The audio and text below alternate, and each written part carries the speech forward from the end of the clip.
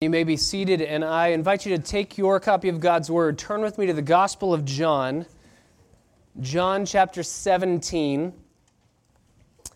And this morning is a very sad morning because we are coming to the end of this chapter, and we're coming to the end of the Upper Room Discourse as a whole and the end of the high priestly prayer in chapter 17. I agree with Martin Luther, who said, "The Bible is alive. It speaks to me. It has feet and it runs after me.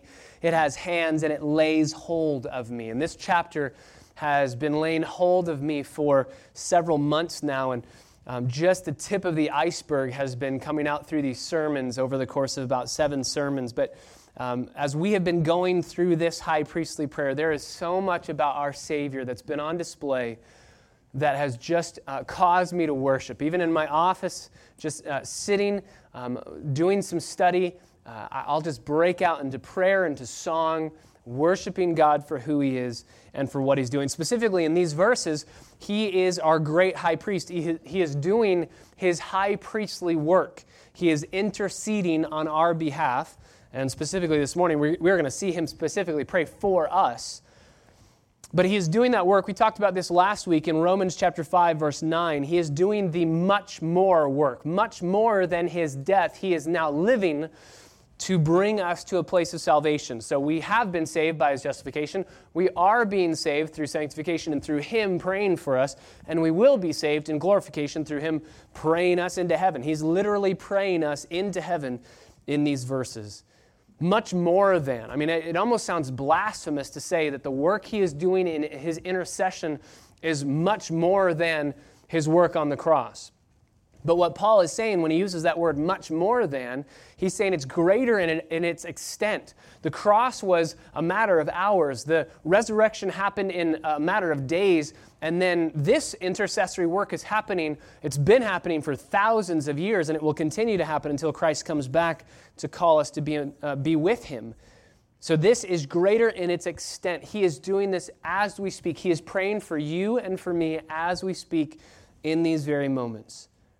That's what Hebrews chapter 7 tells us in verse 25. He ever lives to make intercession for us.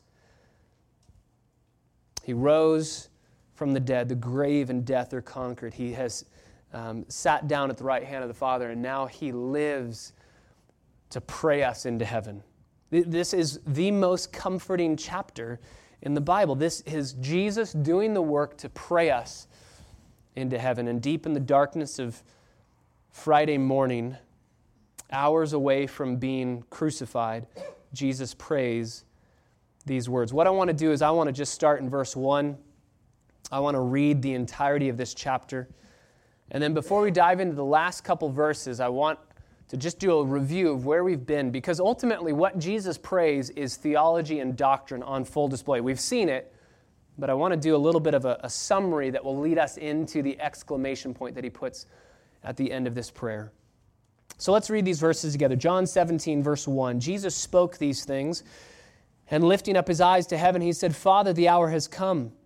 Glorify your Son, that the Son may glorify you, even as you gave Him authority over all flesh, that to all whom you have given Him, He may give eternal life. And this is eternal life, that they may know you, the only true God, and Jesus Christ, whom you have sent. I glorified you on the earth, having accomplished the work which you have given me to do. Now, Father, glorify me, together with yourself, with the glory which I had with you before the world was. I have manifested your name to the men whom you gave me out of the world. They were yours, and you gave them to me, and they have kept your word. Now they've come to know everything that you have given me is from you. For the words which you gave me I have given to them, and they received them, and truly understood that I came forth from you, and they believe that you sent me.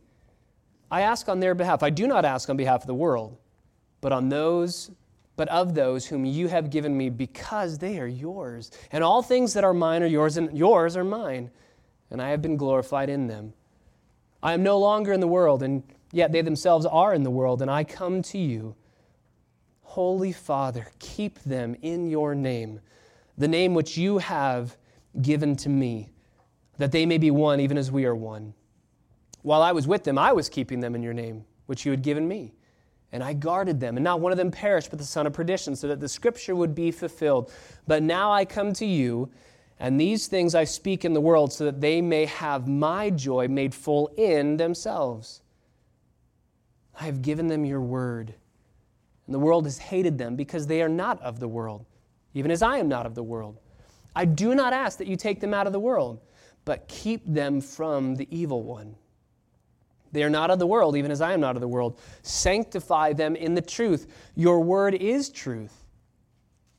As you sent me into the world, I have also sent them into the world, and for their sakes I sanctify myself, that they themselves also may be sanctified in truth. But I do not ask on behalf of these alone, but for those who believe in me through their word, that they may all be one, even as you, Father, are in me and I in you, that they also may be in us, so that the world may believe that you sent me. The glory which you have given me, I have given to them, that they may be one, just as we are one.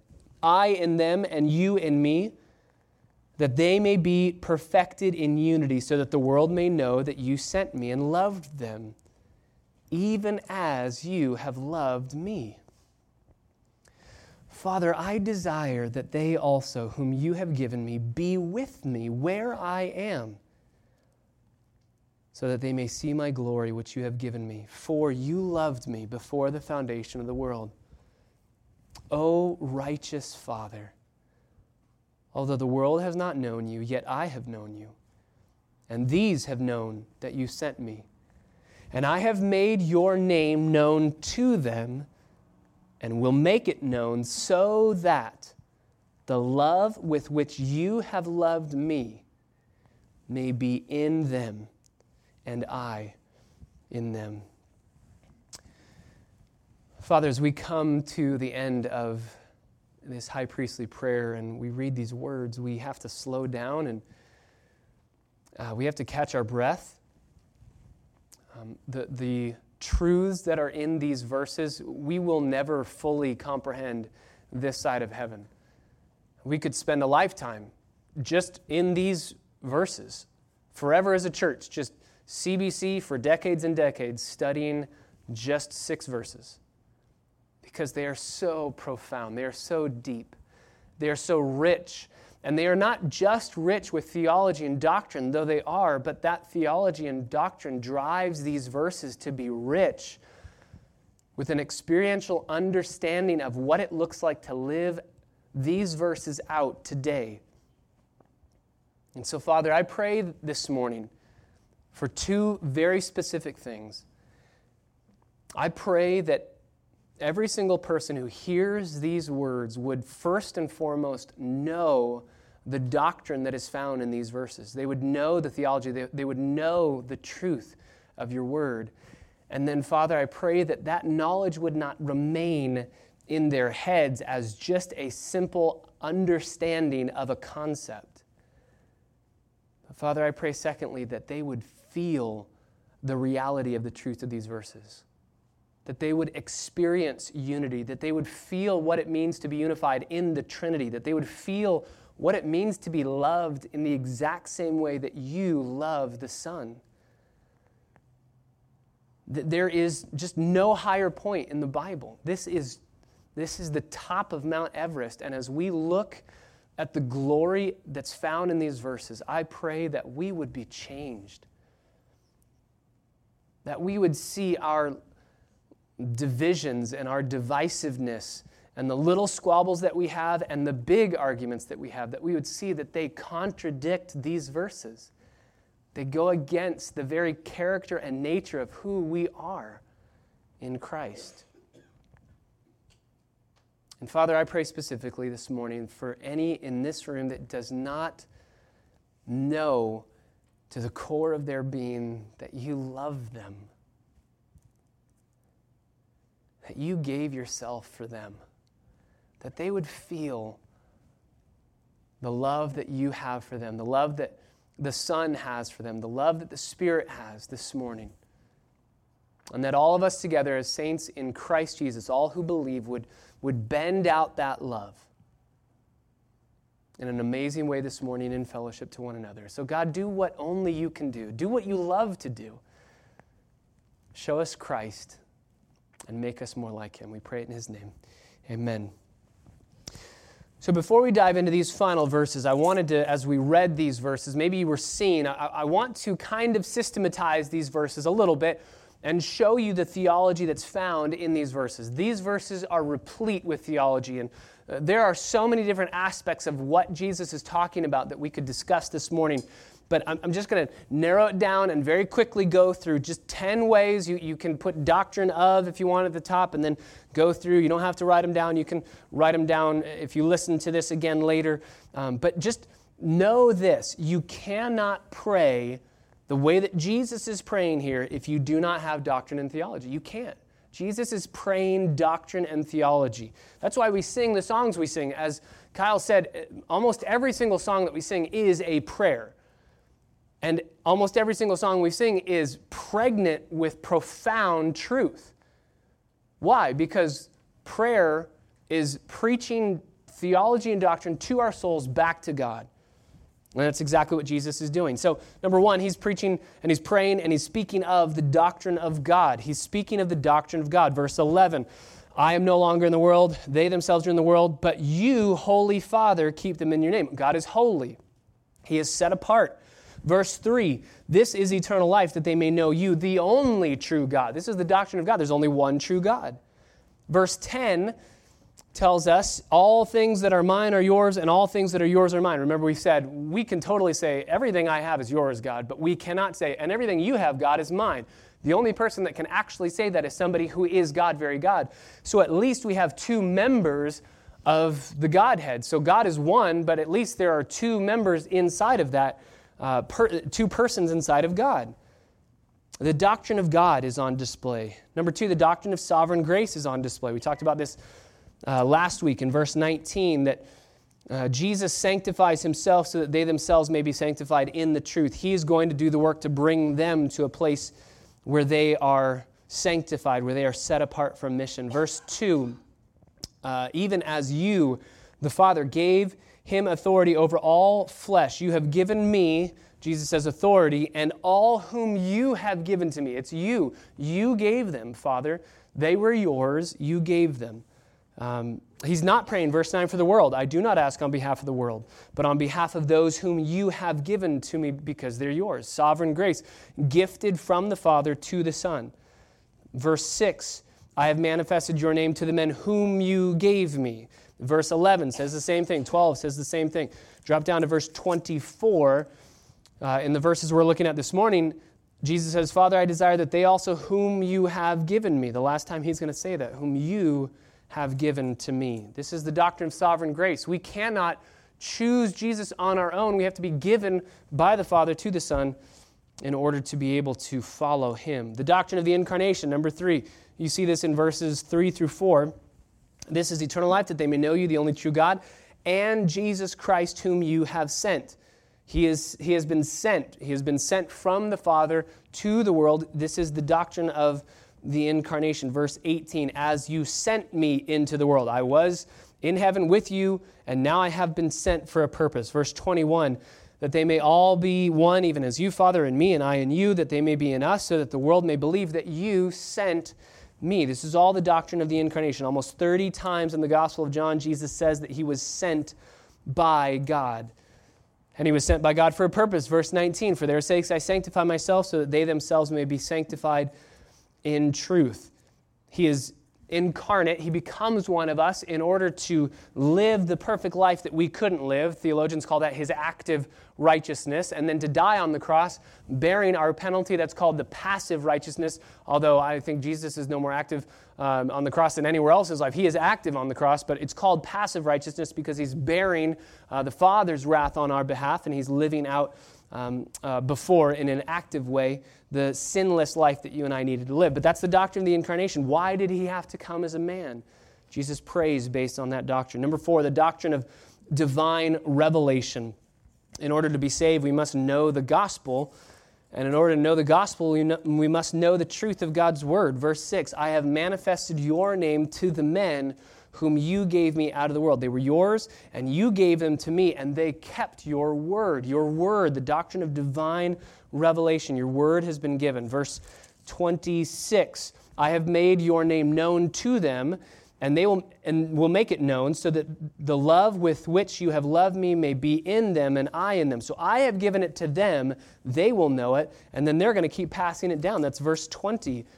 I don't ask on behalf of these alone, but also for those who believe in me through their word. They're going to keep on preaching the gospel, and the scriptures are going to be written through these men carried along by the Holy Spirit.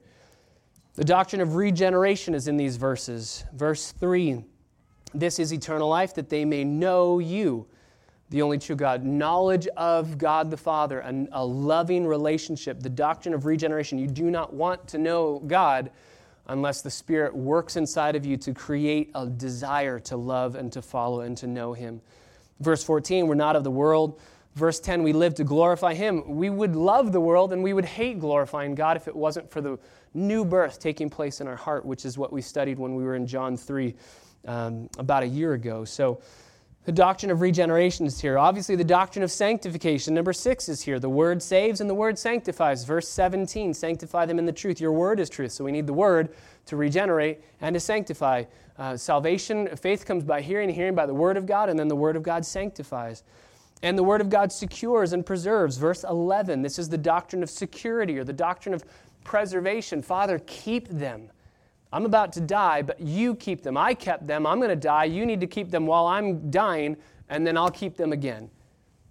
But they won't be lost. This is what John has told us already. They will not be lost. I will not lose one that you have given to me. Of all that the Father has given to me, I keep them, and I never lose one. And the doctrine of union, the union in Christ, being in Christ, number 8, doctrine of union. Verse 11, they are in me. I am no longer in the world, and yet they themselves are in the world. And I come to you, Holy Father, keep them in your name, the name which you have given me, that they may be one, even as we are in me, one, unified. The doctrine of union. And then verse 21 as well, they may all be one. This is what we'll be talking about this morning. Even as you, Father, are in me and I in you, that they may be in us. This is such a rich doctrine of being unified in Christ, the union that we have in Christ. It's Galatians 2:20 on display, right? I have been crucified with Christ, therefore it's no longer I who live, but Jesus who lives in me. So I am dead, Jesus is alive, but the life that I do live now, I live by faith to please the one who saved me. And then finally, number 9 and 10, the doctrine of glorification. The doctrine of glorification, that's verse 24 that we'll look at this morning. I want them to see my glory. I want them to be with me where I am, that they would see my glory. And the doctrine of God's love is verses 23 through 24, that the world would know that you love them the exact same way that you love me. So massive amount of doctrine on display in these verses. An amazing chapter, an amazing prayer that Jesus prays, because it's an amazing Savior that we worship. He is an amazing Savior. We just sang it, how marvelous, how wonderful my song will ever be. How marvelous, how wonderful is my Savior's love for me. And I pray that as we walk through these verses, you would feel the marvelousness of the Savior's love. Last week we looked at Jesus' prayer for our joy, our protection, and our sanctification. And now we only have 2 final prayer requests that Jesus prays for. Number 1, our unity, and number 2, our glorification. Our unity found in verses 21 through 23, and our glorification found in 24 through 26. Really, you could say our unity in this life and our unity in the next life. Our unity in this world and our unity in the next world. So let's look at our unity in this world. Verse 21 through 23. Jesus begins, before he asks the Father for this specific request, he gives an explicit declaration of who he is speaking on behalf of. And in verse 20, he starts by saying, I do not ask on behalf of these, my disciples, my 11 disciples alone. But now I'm asking for those who would believe in me through their word. So Jesus knows, as a result of his prayer earlier, that they would be on mission, that they would go into the world, and that they would be sanctified, set apart for a mission by proclaiming the gospel. Jesus knows that prayer is going to be answered with a yes, so the church is going to grow. And the church is going to go through their word. They're going to preach the word, and the church will grow. And so he's praying for all who would believe through their testimony, through the preaching of their word. And this is where we have to take our first pause and realize, without a doubt, there is no question Jesus is praying for you. I do not ask on behalf of my disciples alone, but for all those who believe in me through their word. I don't know about you, but since faith comes by hearing and hearing through the word of God, I have believed on Christ through the testimony of their word. And because of that, Jesus is praying for me in these verses. Jesus, the one who created the world, is praying for you. And I believe he's going to take the prayer that he has for you, and by name, I think he's praying for you, and he's thinking of you as he's dying on the cross. He loves us, and he prays for us. And what is his prayer? Verse 21, that they may all be one, unity, even as you, Father, are in me, and I in you. He wants every believer to be unified together as we believe in the word of the disciples passed down through generations. He's praying that we would be one, and he gives us the extent of the oneness that we should have. He wants us to be one even as, or just as, this is that comparative conjunction again, in the exact same way that Father, you and I are one. And we can add the Holy Spirit in here as well, that the Trinity, in the exact same way that the Trinity is one, Jesus says, I'm praying that my followers, that believers would be one. Jesus had said this earlier. Actually, it was a prophecy by Caiaphas that we would be gathered into one. John 11, verse 52, we'd be gathered into one. The sheep of God in different folds would be gathered into one flock. And this oneness is the exact same oneness that is shared by the Trinity. This isn't unity in some like ecumenical movement sense where we're just going to be happy and everybody just forget doctrine, forget theology, let's all just love each other. This is unity in God, in love, with regard to doctrine, with regard to the Scriptures. They believe in me through the Word, so their unity has to be conformed to that Word. It's a unity of soul within the church. And it leads to a unity outwardly, practically. It leads to that experiential unity, but it's most emphasized here. I think what Jesus is saying is, I want them all to be gathered in together, to be one, to be safe, secured as one, just like the Trinity is one. And then because of that, the implications are massive, that they will live out that oneness and that unity with one another. They will have one will. Do the Father, the Son, and the Holy Spirit have different wills? Do they want to go different ways? The Father says, I'd like Subway. The Son says, I'd like Chipotle. And the Spirit says, I'd like Chick-fil-A. And they're arguing with one another? No, they have one will. Father says, we're doing this. Son says, I will help. How can I help? Holy Spirit says, what can I do?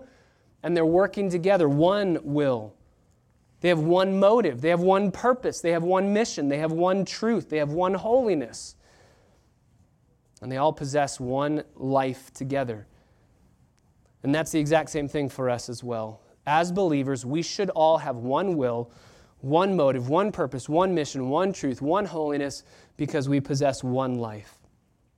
John says this in 1 John chapter 1, verses 1 through 3, that we have fellowship with each other because we have fellowship in God. Remember, I believe that 1 John is really John's exposition. It's his just kind of meditating on and writing down what the Upper Room Discourse is all about. And he says we can have fellowship with one another because we are in God, perfectly unified in God.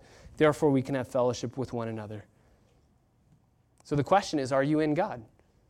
Are you in Christ Jesus? God became joined to a man. He became a man in the person of Jesus Christ so that we could be joined to God in the person and work of Jesus Christ. Are you joined to his work? Are you in Christ? As we said, Galatians 2:20, I have been crucified with Christ. How do you get to be in Christ?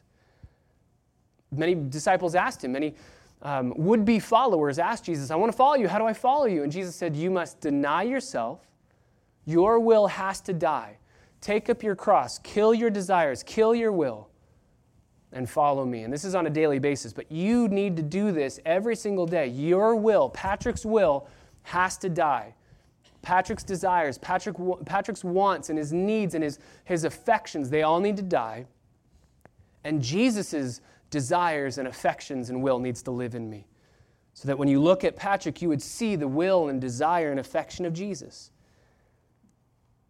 So Jesus says, I pray that they would all be one in that, unified in that. So this morning, we have to stop here and I have to ask, do you know that you are one in Christ? Do you know that you are in Christ? Have you killed your own will? Have you died to yourself, the desires that you have? Ultimately, everybody's living for one of two people. You're either living for yourself or you're living for God. And if you are living for yourself, even though you might have knowledge of God, you would functionally prove that you're no different than the demons. The question here is, have you killed your own will by faith in Jesus Christ, turning from the sin that put Jesus on the cross to follow him because his will is better than yours, his plan is better than yours? It's for your good, it's because he loves you. Would you repent this day and turn to Christ? He died on your behalf, living the sinless life that you and I needed to live to get to God, but we could never live because of our sin. He took our sin on the cross so that we could be forgiven. He took the penalty. He died, he rose from the dead, conquering sin and death. And he lays out that free gift to us if we would turn to him by faith and say, yes, I believe, and that belief will turn into a new will, a new desire, new affections. I will love the one who first loved me. And that will in turn turn into new actions externally.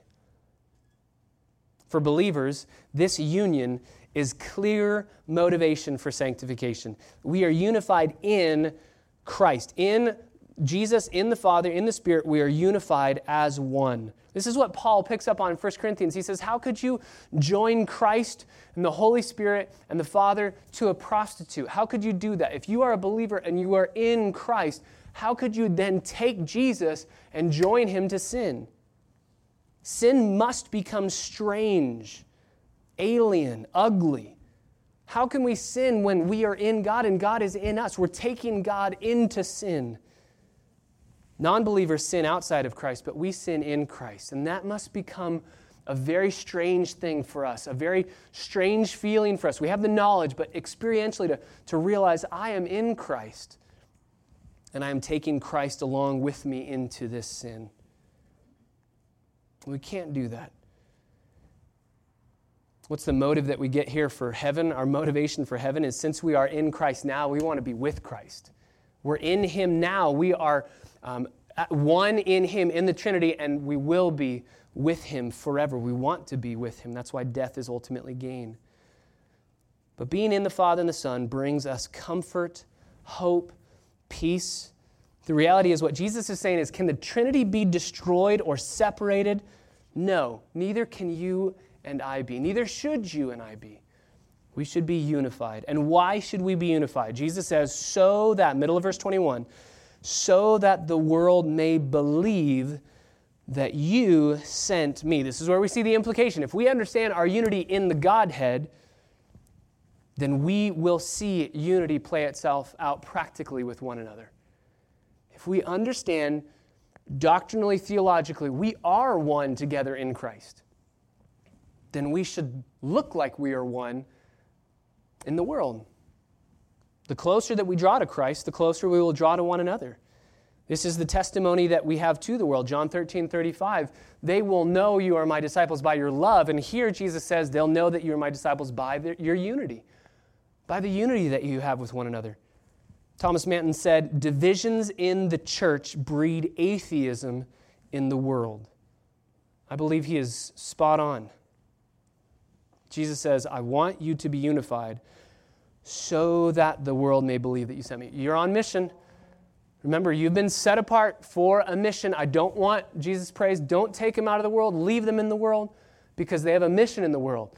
But that mission is not going to happen if they are constantly fighting, biting and devouring one another, as Paul says. Unity is an amplification of the glory of God inside of this world as we are on mission. And if we live consistent with Christ's character, the world will see it and they'll take note.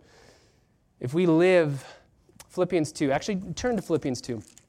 If we live in the way that Philippians 2 tells us to, The world will see it, and they will absolutely take note. If you go to chapter 2, verse 3, do nothing. Well, actually start in verse 1. If there's any encouragement, it's literally since. Since there's encouragement in Christ, since you're in Christ, since there's consolation in love, since there's fellowship in the Spirit, since there's affection and compassion, since you're unified, then make my joy complete by being of the same mind, maintaining the same love, united in spirit, intent on one purpose. Because of the unity you have in the gospel, let it play itself out in real life. Let it play itself out here. Okay, so how do we do that, Paul? Since we know the doctrine of unity in Christ, since we know that that should look differently out here than it does with other people in the world, since we should be unified, how do we do that? Verse 3, do nothing from selfishness or empty conceit, but with humility of mind, regard one another as more important than yourselves. Ask others, what is it that you want? I'll do that. This is a practical verse for marriage, right? If you want to be unified in your marriage, outdo one another in serving each other. What is it that you want? Okay, I'll do that. What do you want? I'll go ahead and serve you. Regard one another as more important than yourselves. Do not merely look out for your own personal interests, but also for the interests of others. Have the same attitude in yourselves, which was also in Christ Jesus. And you know what he did. He emptied himself. He took upon himself humanity. He died out of love for you and for me. So if we go down to verse 14 in chapter 2, Paul says, do all things without grumbling or disputing. Don't grumble about your circumstances, and don't dispute with others or with God about your circumstances. Be unified with God, be unified with one another, so that you will prove yourselves to be blameless and innocent, children of God, above reproach, in the midst of a crooked and perverse generation, among whom you appear as lights in the world. That's the same thing that Jesus says in Matthew 5. Let your light shine in such a way that they may see your good works and glorify your Father. The world will take note because unity in the world, just look at America right now. There's no unity whatsoever. But in the church, there should be. There must always be. And we must not fight against each other. We must fight with each other for unity. We're on the same team. We're working towards the same goal. So, practically, those are great questions to ask yourself when you're in the midst of broken fellowship. What am I wanting in this moment? What is my goal? What's my will? What's my mission? And is it what God would want? And if it isn't, then maybe that's why there's a break in our fellowship right now. What is the other person wanting? Is our mission the same? Is our goal the same? How many times is that so impactful in marriage? When there becomes an argument and there becomes a fight, and now it's one against the other, and you're arguing, and you realize, wait a second, we're not fighting against each other. We're fighting together against sin. We're not the enemy. Sin is the enemy. That should be the exact same way it's lived out in church. Because, Ephesians chapter 5, Jesus' relationship with the church is what a husband's relationship with the wife is supposed to image and exemplify. So, in the church, do you fight for unity? I said this a couple weeks ago. I don't think that the devil, Lord willing, we will always be on guard for this, but Lord willing, I don't think that the devil is going to get CBC through doctrinal problems. We have a lot of people who love the Word of God who will fight for right doctrine. And anytime that there's a slight potential error, my job as a pastor and the other pastor's job here is to make sure that we're constantly fighting for right doctrine, right theology. So my hope and my prayer and my thinking as I look at the kind of landscape of CBC is the devil's not going to get us with a mess in doctrine, that we start pursuing false doctrine. We have to be on guard for it. But I think that we will lose the battle not in the doctrine arena, but in the unity arena. I think that Satan will attack us at the level of our unity. And what's ironic is we might even be attacked at our unity level with regard to doctrine. Let's hold close the things that are essential to the Christian faith, the gospel. And let's enjoy the unity around maybe even disagreements about secondary issues.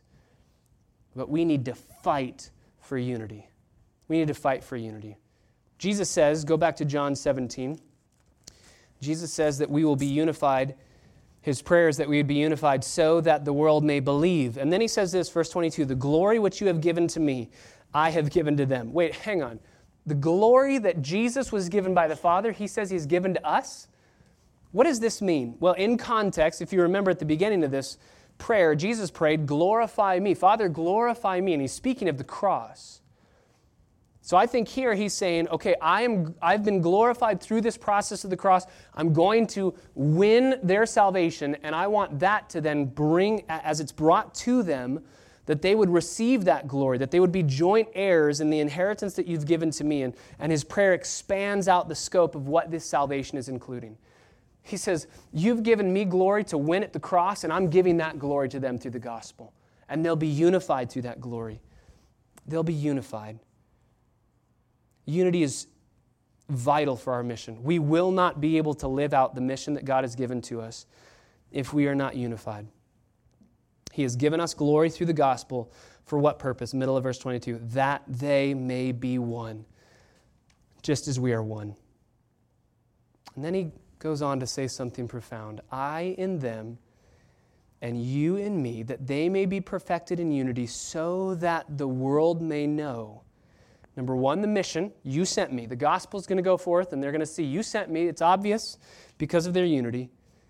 And number two, that you loved them just as you have loved me.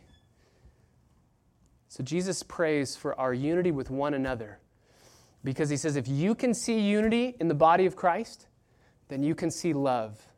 And the purpose of the cross is to bring the love that the Father has for the Son, to lavish that love upon us. In the exact same way, Jesus says, in the exact same way that, Father, you have loved me, I want them to know that they're loved in the exact same way. In what way and degree are we loved? We are loved infinitely. Think of the love that the Father has for the Son. It's infinite. It's eternal. It's intimate. This is where I pray that we can feel the love that Jesus has for us, the love that the Father has for us. Many people, I get the privilege of just hanging out for lunch or coffee or breakfast. They say, I think God's angry with me. I think God's angry with me. I sin. I struggle with sin. We go to the gospel. We go to the cross. We talk about the cross. And if this person is saved, if they're saved, and I'm speaking with them, and if you're here this morning and if you feel, I just think God's mad at me. He's angry with me. He's disappointed with me. I just keep letting him down. Is God angry with you when you sin? Absolutely. And he poured out that anger on Jesus. And that anger is gone. Is God angry when we sin? Absolutely. And he took every sin that we have ever commit, will ever commit, he takes it and he puts it onto Jesus, so he is angry at Jesus at the cross. And Jesus takes the cup. Remember the Garden of Gethsemane? We'll look at this next week. He takes the cup, he drinks the cup, and he says, it is finished. I have drained it dry. There is no more anger, no more wrath left to bear. His anger is over, and we have only love to enjoy. Is God angry with you? No, you have only love. If you are saved, you have only love to experience from the Father. Now, you might say, well, time out. What about discipline? What about discipline? Well, what about discipline? Hebrews chapter 12, verse 6. Those whom the Lord loves, he disciplines. His discipline is never done out of anger. He loves you, and that's why he says, this isn't good for you. I want you to be safe. I want you to be filled with joy, so don't go there, go here. But he doesn't do discipline out of anger. Another huge implication for parenting. To never discipline out of anger. God, your heavenly Father, never disciplines you out of anger. He disciplines out of love. For those who believe in Jesus Christ, God's anger was exhausted at Calvary. It's finished. It's finished. And so he loves us now in the exact same way that he loves his Son. This is my beloved Son in whom I'm well pleased. He says that about you. You are his beloved son. You are his beloved daughter. And what you do pleases him because you're seen covered in the righteousness of Christ. No, God's not angry at you. He loves you without measure. He couldn't love you more if he wanted to, and he'll never love you less. He loves you. What should our response be to that? Do you love him back? Do you trust his word is true, that he loves you that way, and do you love him back? If he has loved you since he first loved you, you will love him in return. 1 John, again, he'll tell us, if you love me, you will keep my commandments, and you will love the brethren. This is the combination of both of these points, unity and love together. So, dear brother or sister, dear believer, you are loved.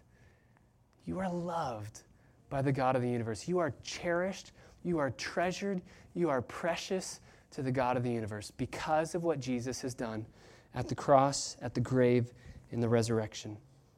You are loved. And because you are loved, because the Father loves you, he wants to be with you forever. And that's glorification. Jesus ends in verse 24 by saying, Father, I desire. This is his desire. So he prays for our unity in this life, and then he's going to pray for our unity in the next life, which we'll call glorification. He says, I desire. What does Jesus want? What is his desire? When you say, this is what I want, this is what I desire, it says a lot about who you are. What does he want? What is his greatest desire? And what is his greatest desire specifically for you? Again, so many times we think, well, he wants me to stop messing up. He wants me to just get a grip on life and stop being so awful. He wants me to be perfect. He wants me to stop being so bad. He wants me to stop doing wrong things. Yes, he does. Obviously, he wants you to be perfect as your heavenly Father is perfect. But he says here explicitly, I want them to be with me. Father, I desire that they also, whom you have given me, there we see it again, whom you have given me, sovereign grace, may be with me where I am. Father, I want them to be with me. Notice he says, okay, don't take them out of the world, but man, I can't wait for the day that I get to be with them. I want them to be with me. I want them to be with me. He wants you to be with him in heaven. Why? Because so that they may see my glory, which you have given me. For you loved me before the foundation of the world. I want them to see my glory. I want them to be in heaven because they'll see my glory. And glory for a believer is the most satisfying thing in the universe. So I want them to fully be satisfied, to fully be filled with joy. Here we see only in part, Paul tells us, but there we will behold his glory in its fullness. He wants to be with you. And this is not some obligatory, well, I did the work, I died for them, they might as well hang with me. This is, I can't wait. If we think about the relationship that we have with our Savior, we're told in the Scriptures it's like a marriage. It is a marriage. It's a union. Marriage is patterned after our relationship of the church to Christ. We are currently betrothed. We are in the betrothal period. We are engaged to our Savior. And one day when we all enter into heaven, there will be the marriage feast of the Lamb. The consummation will happen. We will be married for all of eternity. But now we're engaged. For those of you who are married, think about the time that you were engaged. That was the most agonizing time of my life. Just, can we get married already? I just want dating, engagement. This is great. I just want to be married. That's all I want. This is not the funnest season in the world because I want to get there. And then the wedding day comes, and you're so excited. We finally made it. I mean, the week leading up to it, you can't sleep very well. And then you get to the wedding day, and you see this is the beginning of the rest of my life. And this is what I've been longing for. My engagement was only 6 months, and it was 6 months too long.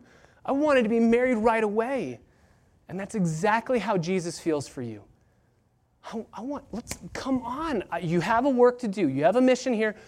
But I want to be with them. I want to be with them. Again, he wants to be with us because he loves us, not because he's obligated to. Then he says this in verse 25 and 26. We'll finish this out.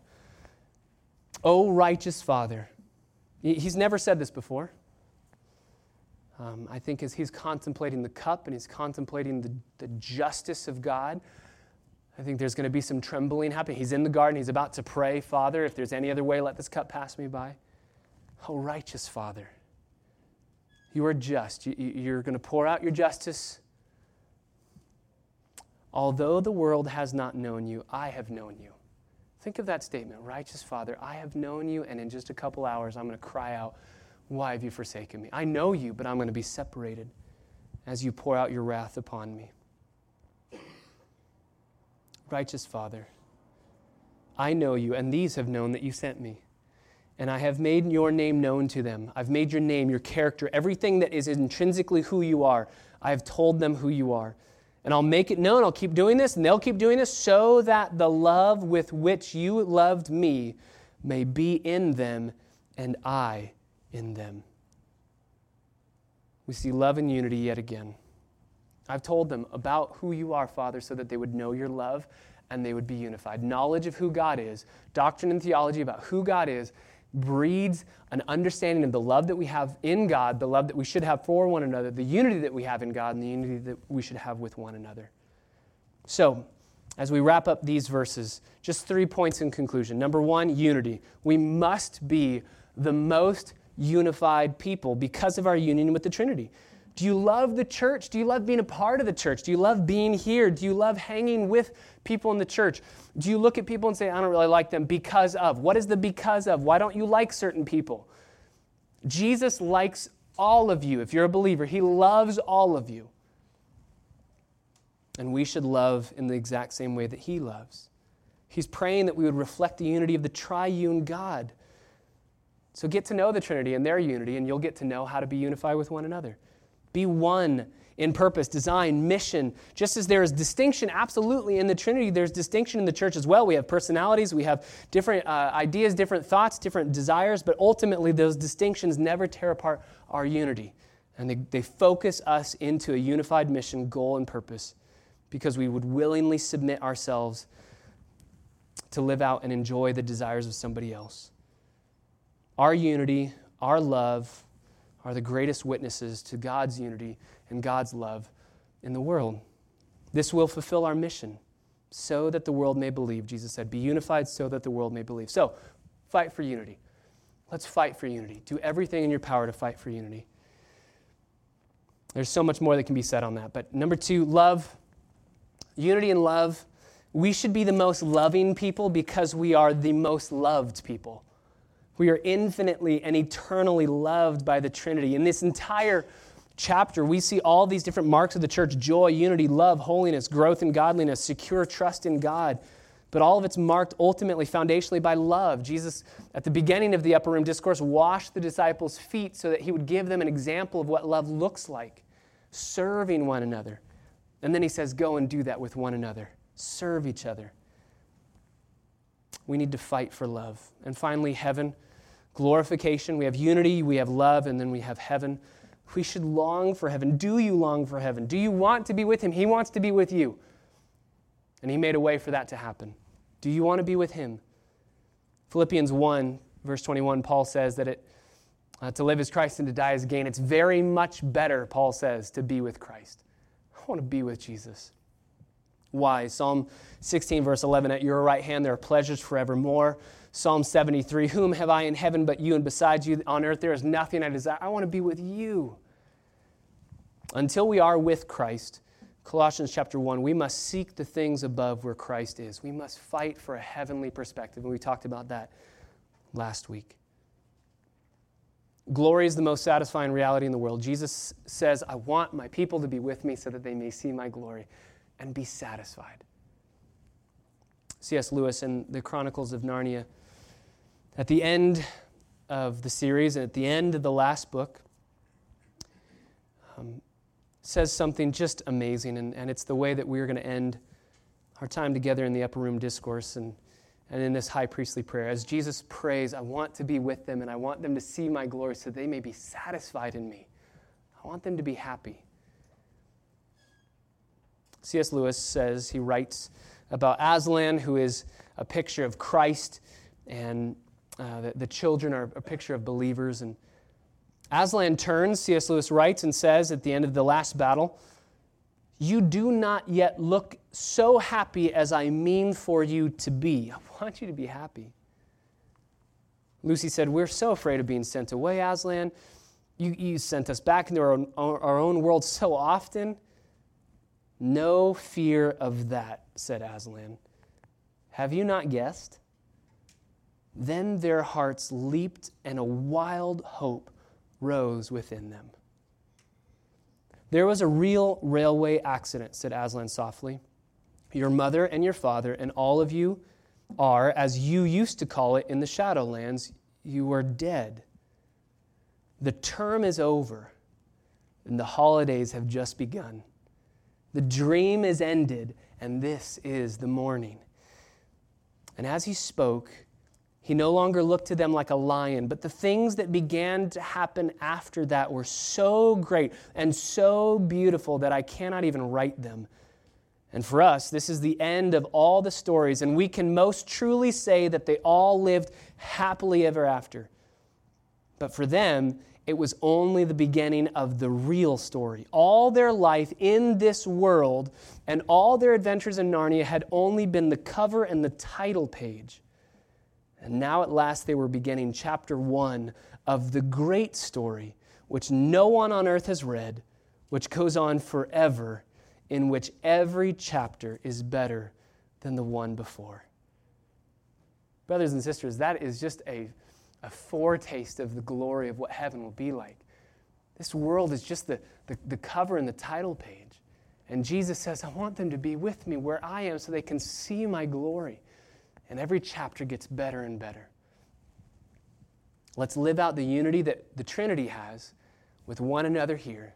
Let's live out the love that the Trinity has with one another here. And let's collectively long for heaven.